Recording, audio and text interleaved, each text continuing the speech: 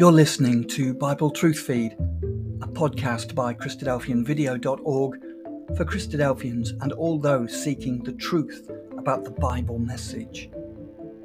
Join us now as we present our latest episode.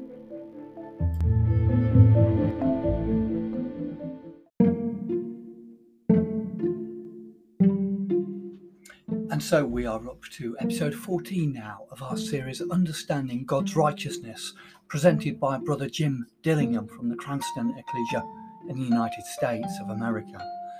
This episode, number 14, is called The Nazarite Law of Separation To and Separation From. The principle of separation is demonstrated in the law of the Nazarite, in its pursuit of identification with the high priest.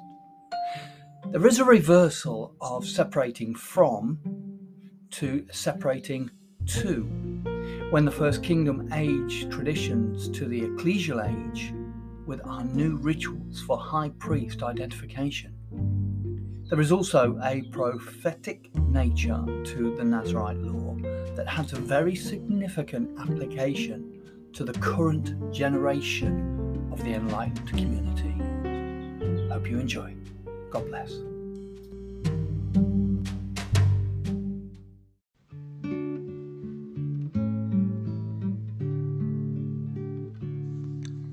This will be the 14th class in the series addressing understanding God's righteousness. Our current sub-series in our pursuit of this study centers on balancing the principles of separation and inclusion, or as the scripture expresses this, separating from and separating to.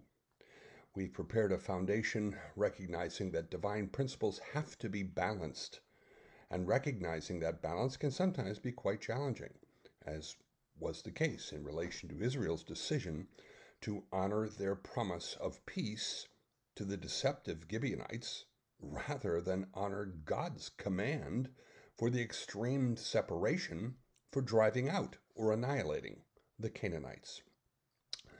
We also recognize two of the avenues of separating from that are required of the enlightened community currently: separating from doctrinal contradictions to the terms of our Creator's righteousness, and also separating from behavioral contradictions to the terms of our Creator's righteousness, but recognizing there can be other divine principles that have to be balanced in particular sets of circumstances. God's righteousness is not so simple that the same course is assured in every situation, and this is rather obvious in how God applies a final judgment for some as opposed to redirection for another, as in the execution of Achan and his entire family and even his animals, as opposed to forgiving King David and merely applying significant judgments against him without requiring his execution. So we began to consider the defining ritual for the principle of separation under the laws of the kingdom of God. This is the Nazarite vow, which is defined as a procedure for separating to God, requiring a separation from a highly appropriate for particular issues. We also noted that God's truths and principles never change. Therefore, reviewing the lessons concerning the principle of separation within the laws of the First Kingdom age have to have an application during any divine dispensation, including the ecclesial age, despite not being required or even invited to offer a Nazarite vow. We also began to consider how the abstinence of these 4 points of Nazarite separations from, in order to identify oneself with the high priest, actually are completely reversed in our ecclesial age, with those same separation from issues being requalified as separation to issues in our pursuit of being identified with our new high priest, Jesus Christ. We have yet to consider items 3 and 4 separation points in this regard. So far, we've noted the parallel between the Nazirite separation requirement of no alcohol consumption and the focus on divine dedication and service during the Nazirite vow, and how that parallels the requirements of the high priest in the context of the vineyard consumption. We also noticed how the consumption of alcohol, particularly wine, as wine is a great product, is not a separation issue in the ecclesial age. I should say separation from issue in the ecclesial age, but a separation to issue due to our required participation in the memorial service, remembering the death of our Messiah, our high priest, and that reconciliation to God that was achieved through his death. So now we need to move on to the third separating from issue imposed by the Nazirite vow. The Nazirite man or woman pursuing a separation to Yahweh had to separate themselves from all dead bodies, even including their father, mother, brother, or sister. This particular issue of separation is shared with only one other person in the entire enlightened, covenant-bound community during that first kingdom of God, the high priest. The priests, the physically flawless male descendants of Aaron between the ages of 30 and 50, were permitted to touch only the dead bodies of their father, mother, brother, or unmarried sister, unlike the Nazirite man or woman, and also unlike the high priest. We read this in Leviticus chapter 21. We'll read a couple of sets of verses, starting in verse 1.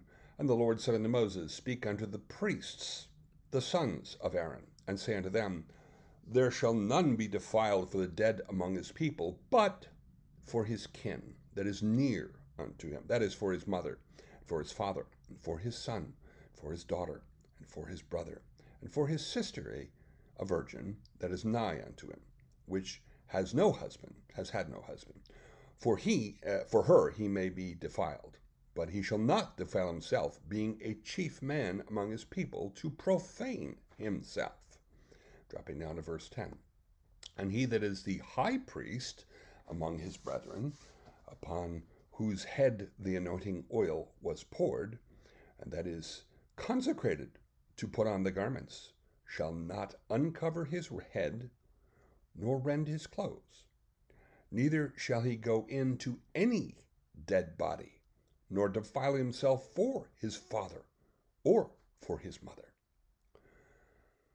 This distinction will also be true of the mortal priests in the restored kingdom of God.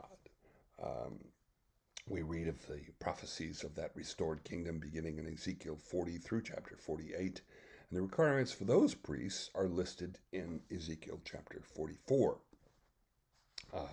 In verse 25 it says, And they shall come at no dead person to defile themselves, but for father, or for mother, or for son, or for daughter, for brother, or for sister that has no husband, they may defile themselves.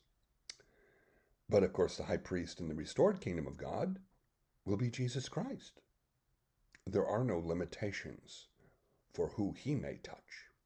And of course, he did touch the physically unclean during his ministry, which, like the priest, began when he was 30 years old. But when Jesus touched the unclean, and he most definitely made physical contact with the unclean, with the dead, lepers, those with a bodily issue, when he touched them, he did not automatically become unclean. Those unclean became clean and lost their capacity to defile others with uncleanness. The dead 12-year-old daughter of Jairus came back to life as Jesus touched her and told her to arise. Jesus did not have to touch the dead or the diseased, defiled, in order to heal them. And that's obvious from the incident with the servant of the centurion at Capernaum. Side note, I really think he was Cornelius in an earlier military assignment prior to Caesarea, but that's another issue. Jesus healed that servant of the centurion from a distance, without touching.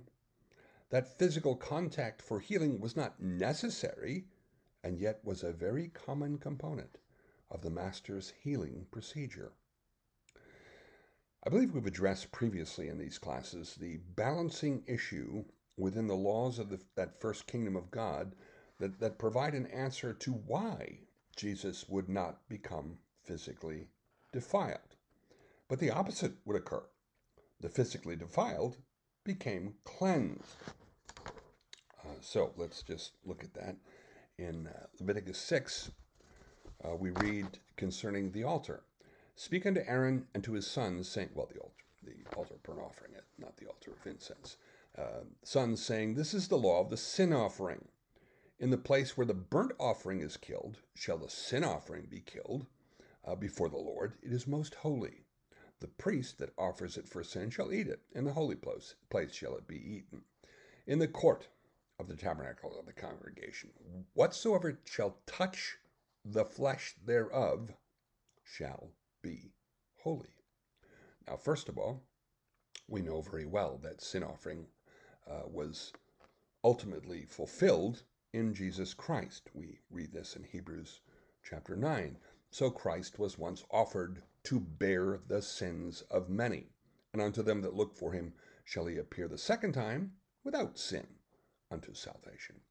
That sin that he had on the cross, of course, was what he was born with, that sin nature that we bear no guilt for whatsoever, but does require a cleansing.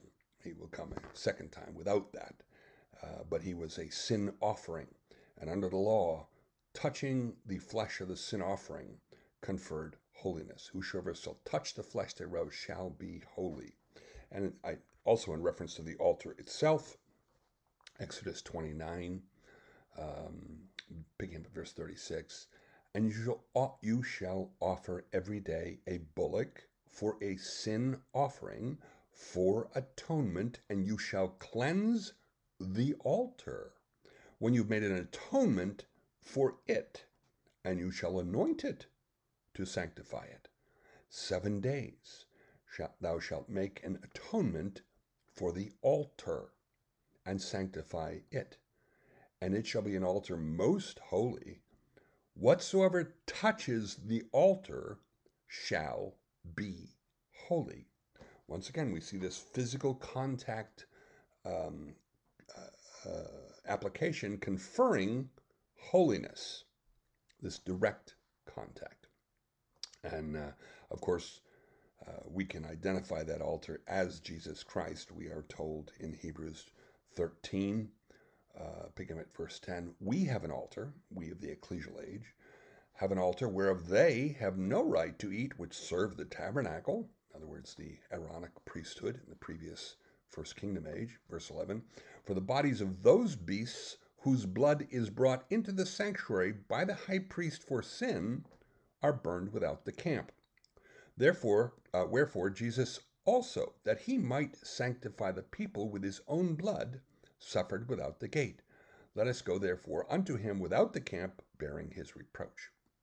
So the sin offering, when the blood was actually brought into the tabernacle, which was for the high priest or for the nation, the other four sin offering, the other three sin offering where there was blood, the fourth, of course, the fourth other one, the sixth total had no blood. That was the fine flour for the totally destitute Israelite. But the first two, the high priest nation, that blood was actually brought into the sanctuary. When that was done, the priesthood could not eat of that sin offering. Ordinarily, that's how they made their living, from the food from the offerings, portions of God's offering they got for themselves. But that animal, the remaining, God defines 6 divisions of that carcass, are taken outside the camp and burned to ashes. There is no benefit given to the priests. But in the kingdom age, we eat from that altar. We have the bread and the wine, eating the flesh of Christ, that sin offering. And therefore, that altar was a shadow of the substance of our Savior, Jesus Christ. That's the Christ altar, a burnt offering. We also read the same thing in 1 Corinthians chapter 10. The cup of blessing which we bless, is it not the communion of the blood of Christ? The bread which we break, is it not the communion of the body of Christ? For we, being many, are one bread and one body. For we are all partakers of that one bread. Behold, Israel after the flesh. Are not they which eat of the sacrifices partakers of the altar? So by eating the memorial bread and the memorial wine, we are partakers in that Christ altar, where only unleavened bread could ever be offered by command of God. And so we use unleavened bread for memorial service, as Jesus did at that last Passover he participated in. But interestingly also, that Christ altar has 7 days of sin offerings made for that bronze appliance representing our Messiah. And on the 8th day, it can be used for the entire congregation. Now we're going to see this, as we've already seen, this pattern of 7 within a pattern of 8. We're going to see it applied in the Nazarite laws as well. But just make a note of this, that 7 days of sin offerings for the altar, allowing it to be most holy, or giving it that status. And on the 8th day, it can be used for the entire congregation, and anyone coming in direct physical contact with that altar automatically becomes holy. So let's once again briefly note this reversal between the first kingdom age and the ecclesial age. We've noted this holiness by touch with the altar and the sin offering when we consider the issue of physical holiness and the status of a divinely physical unclean status in relation to the current pandemic. This lesson centered on how a physically unclean state, therefore a separation from God, was contagious, where anyone touching something divinely unclean automatically became not only unclean, but also an uncleanness host. And anything they physically touched also became unclean, as well as another independent uncleanness host. But holiness, the divine state of being divinely clean, only could be achieved by a direct physical contact with those shadow representations of our Messiah, the Christ altar burnt offering and the flesh of the sin offering. Matter of fact, if you want to review this issue as the way God presents it to the priests in Haggai chapter 2, you'll see God asking them these questions to highlight this issue of contagiousness of uncleanness, but not for cleanness. It's a direct contact only. That physical uncleanness experienced by touching a dead body should be understood as a separation from God, a loss of that physical holiness state. And this was forbidden to the high priest under the laws of the first kingdom of God, as well as the Nazarite, pursuing that identification with the high priest.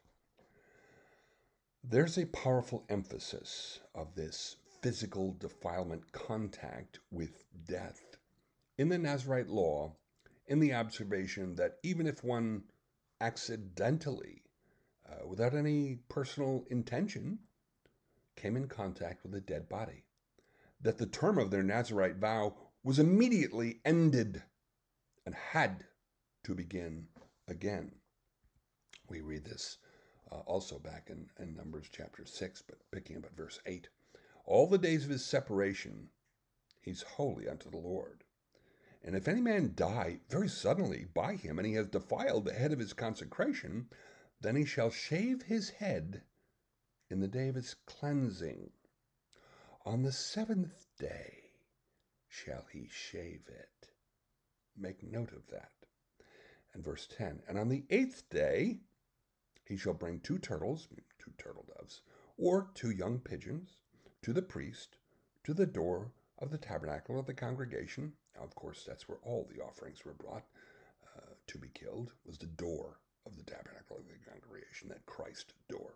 Verse 11, and the priest shall offer the one for a sin offering, and the other for a burnt offering, to make an atonement for him, for that he sinned by the dead, and shall hallow his head that same day, that 8th day. And verse 12, and he shall consecrate unto the Lord the days of his separation, and shall bring a lamb of the first year for a trespass offering, but the days that were before shall be lost, because his separation was defiled. So, first, through no conscious choice, a Nazirite man or woman becomes physically defiled by accidentally coming in contact with a dead body. They are still divinely unclean and absolutely have to go through a cleansing process that involves a sin offering and a burnt offering to achieve an atonement, despite suffering no guilt assigned for a guilty transgression. That defiled Nazirite must pursue that restoration of the physical state of holiness. All the hair on their head is shaved on the 7th day of this 8-day procedure. Now, this particular Nazirite process, this highly focused lesson on a separation to and a separation from, also has a prophetic nature in how all of creation will go through this cleansing process due to being defiled by the physical condemnation of death 7 days before. Do we remember, hopefully you remember, the pattern of 7 within a pattern of 8 that we considered in class 10? How our Messiah was the 7th, scripturally, historically, to participate in a resurrection on the 7th day, Sabbath afternoon, which was the first resurrection category. And then a short while later, just a few hours later, the 8th, to participate in a resurrection on the next, and therefore qualifying as an 8th day. But that was, of course, the second resurrection category, from mortality to immortality. And then how this projects the 2 resurrections of the saints, with the first being in the beginning of the 7th divine day, the 7th millennium, and the second being in the beginning of the 8th divine day, that 8th millennium. And then how that pattern of 7 within a pattern of 8 is presented in strobe-like fashion through a number of divine rituals and laws, all in the context of both salvation and divine acceptability. Well, this Nazirite example is yet another example of that extensive pattern, and its shadow prophesies exactly the same events. That shaving of the head, the physical representation of the Nazirite, that could be, you could see a person and just imagine right away they're probably a Nazirite due to that extensive amount of hair, uncut and probably rather unkempt. It's kind of hard to keep that in good condition when you have that much hair.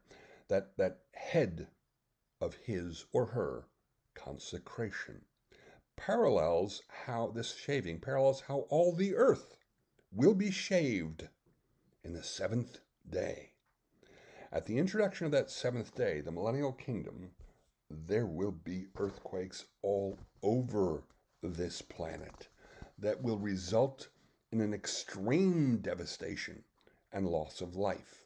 This is prophesied directly in many places in Scripture. We have reviewed the prophecy of the kingdom in the first 4 verses of Isaiah chapter 2, which is also an exact parallel to Micah chapter 4 in the first few verses.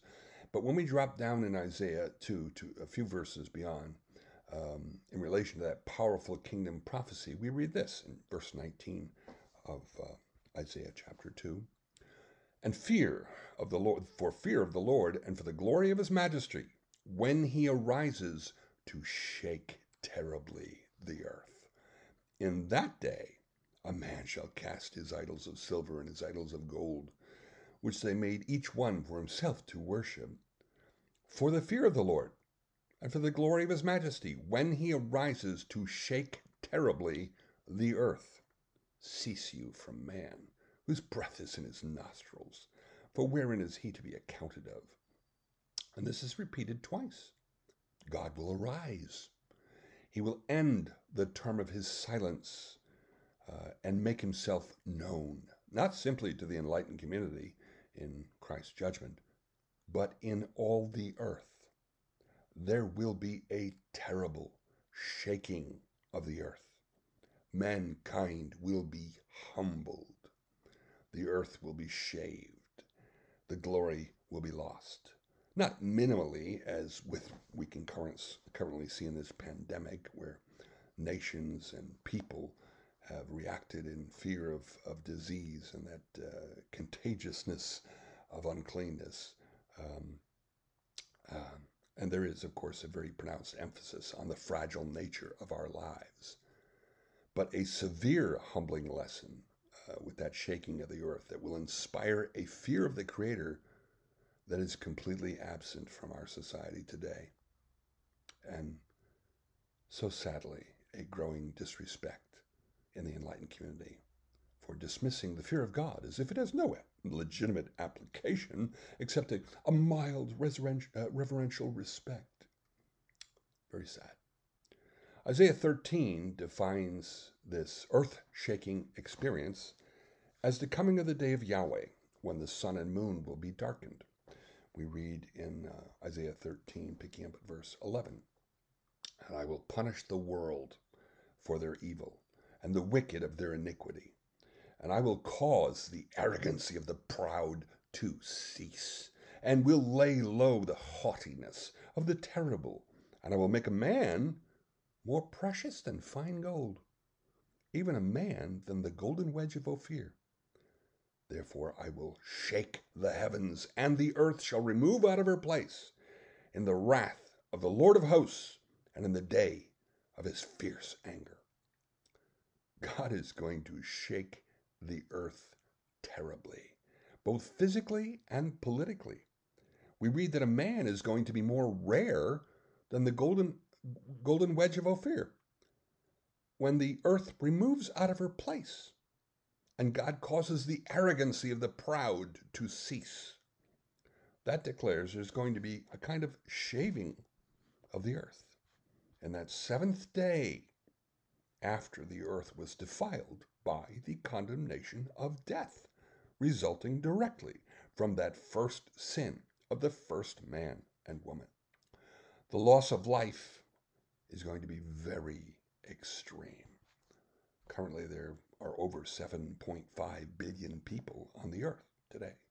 Our fragile mortality that is being currently emphasized by this pandemic just before the restoration of the kingdom of God is nothing compared to the devastation and humbling of mankind in the seventh day. Just like the shaving of the consecrated head of the Nazarite on the seventh day, following his or her defilement by death. We have entered the stage of the birth pangs, prior to the saints being born again in order to inherit the kingdom.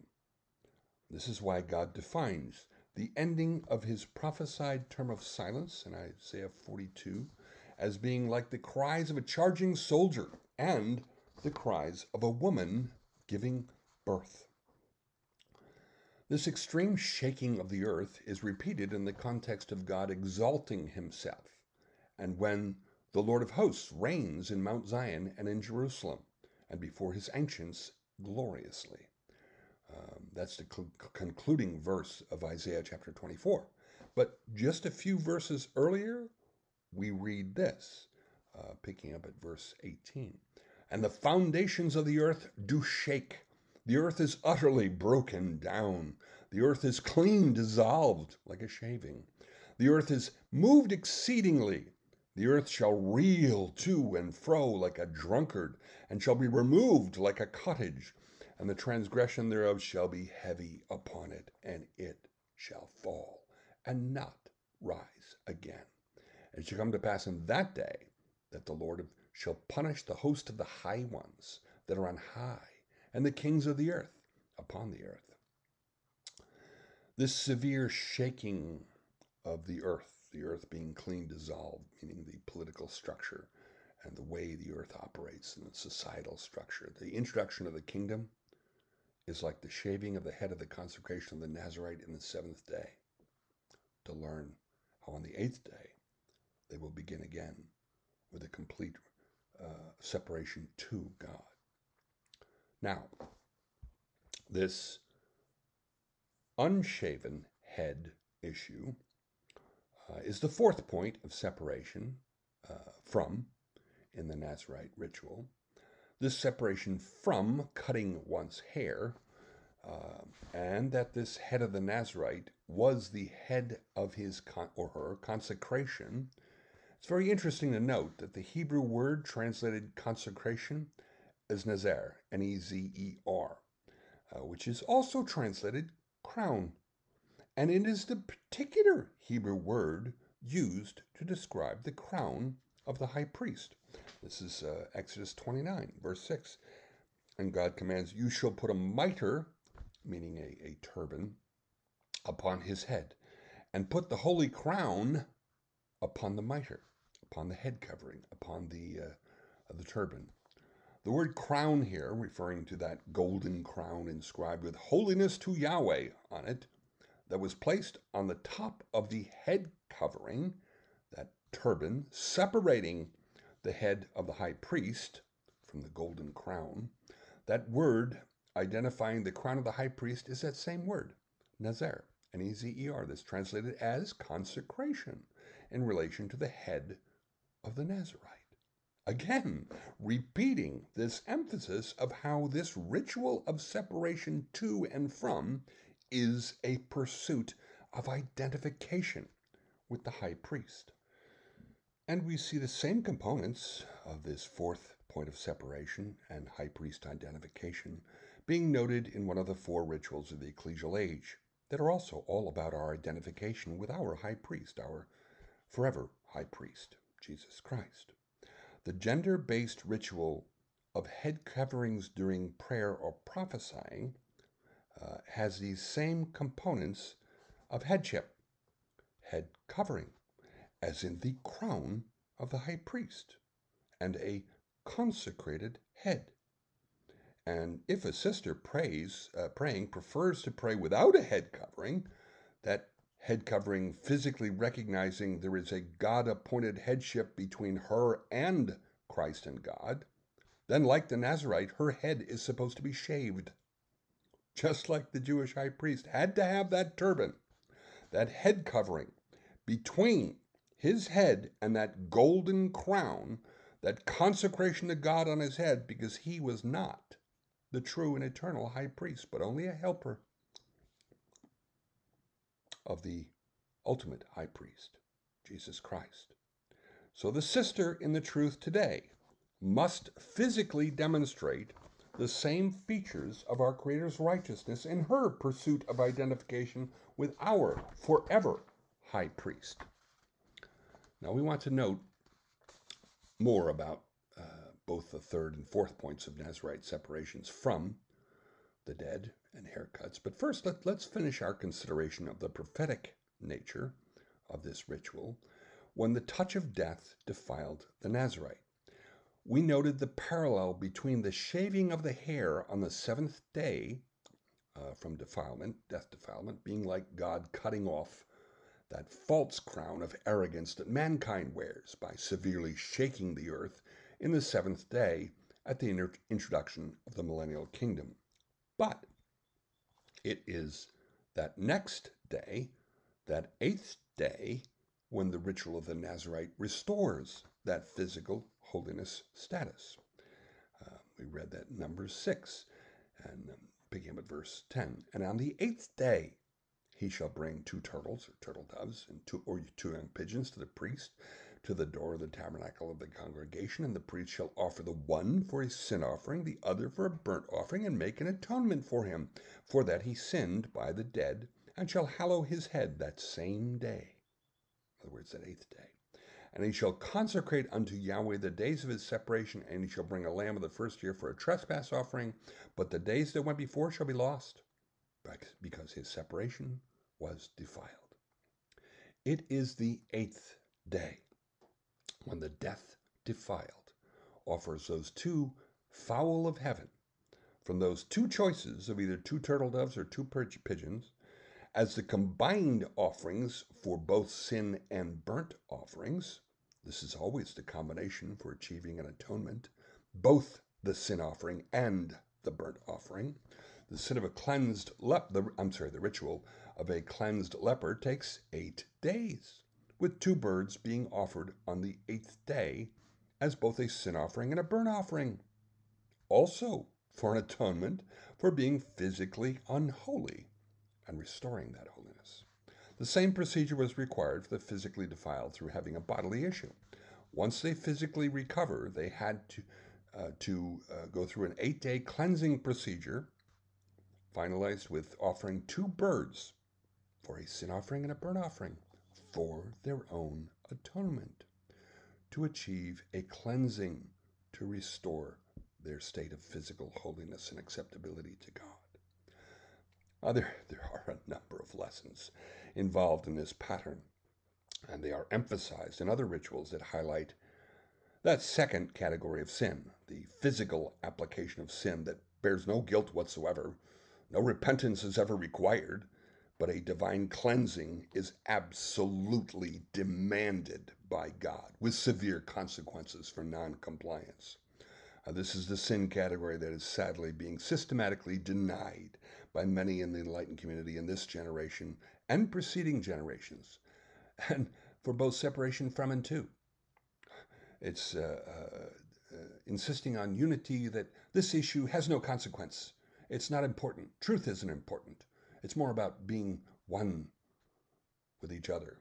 That's one. But there was also J.J. Andrews insisting back in the late 1800s that second sin category wasn't really physical. It was a legal condemnation. Well, a new mother had to offer those 2 birds, constituting a sin offering and a burnt offering for her own atonement, despite performing a righteous act, having a child. God commanded Adam and Eve and Noah and his family to bear children, fill the earth. It's an act of righteousness to have a child. And that's what we're told about Mary. Mary had to offer these 2 birds, a sin offering and a burnt offering in Luke 2, for giving birth to the Son of God, for her own atonement.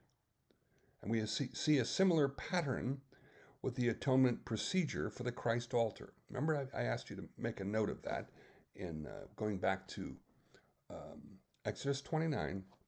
You shall offer every day a bullock for a sin offering for atonement, and you shall cleanse the altar burnt offering, when you have made an atonement for it, for this bronze altar, and you shall anoint it, just as Christ was anointed with the Holy Spirit, to sanctify it. 7 days you shall make an atonement for the altar and sanctify it, and it shall be an altar most holy. Whatsoever touches the altar shall be holy. Well, the Christ altar burnt offering had 7 days of sin offerings for cleansing that shadow of our Messiah, that altar. And on the 8th day, that altar could be used on behalf of all the people, just as Christ will eliminate death in the 8th day from creation. Our primary point in this fairly obvious repetitive pattern is the conclusion on the 8th day, not the 7th day. The Nazirite ritual also demonstrates a restoration of a divinely acceptable physical holiness in the 8th day. This is exactly the divine plan. As we've noted in the past, the frequent inappropriate insistence in our community that God's plan is a 7,000-year plan is very disrespectful to God. He will not fail. If his plan was over in just 7,000 years, then he would be a complete failure. That is very disrespectful to say. It is the 8th millennium from creation, from that physical defilement of death due to sin, when death will be eliminated, when all that is cursed flesh will be cut away in circumcision-like fashion on that 8th day after the conclusion of the millennial kingdom, which only constitutes, it's wonderful, but only a rest from the physical effects of sin in that 7th day.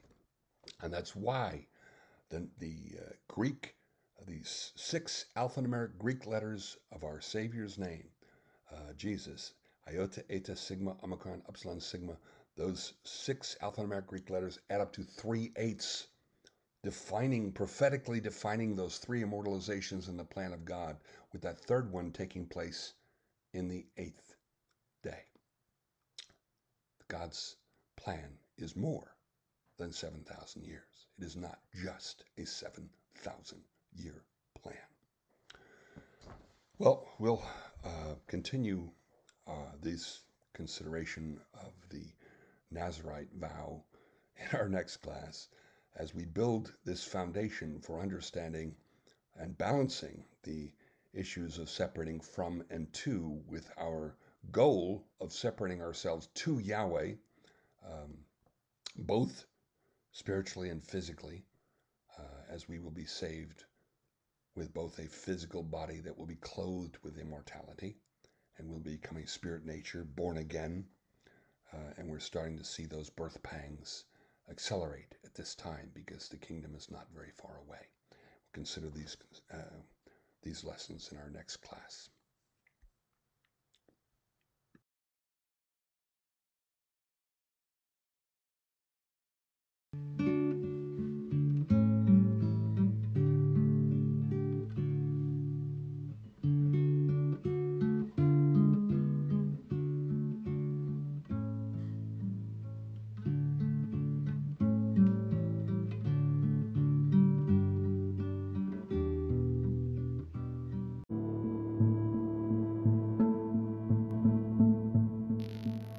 Thank you for joining us. We hope you found the episode helpful.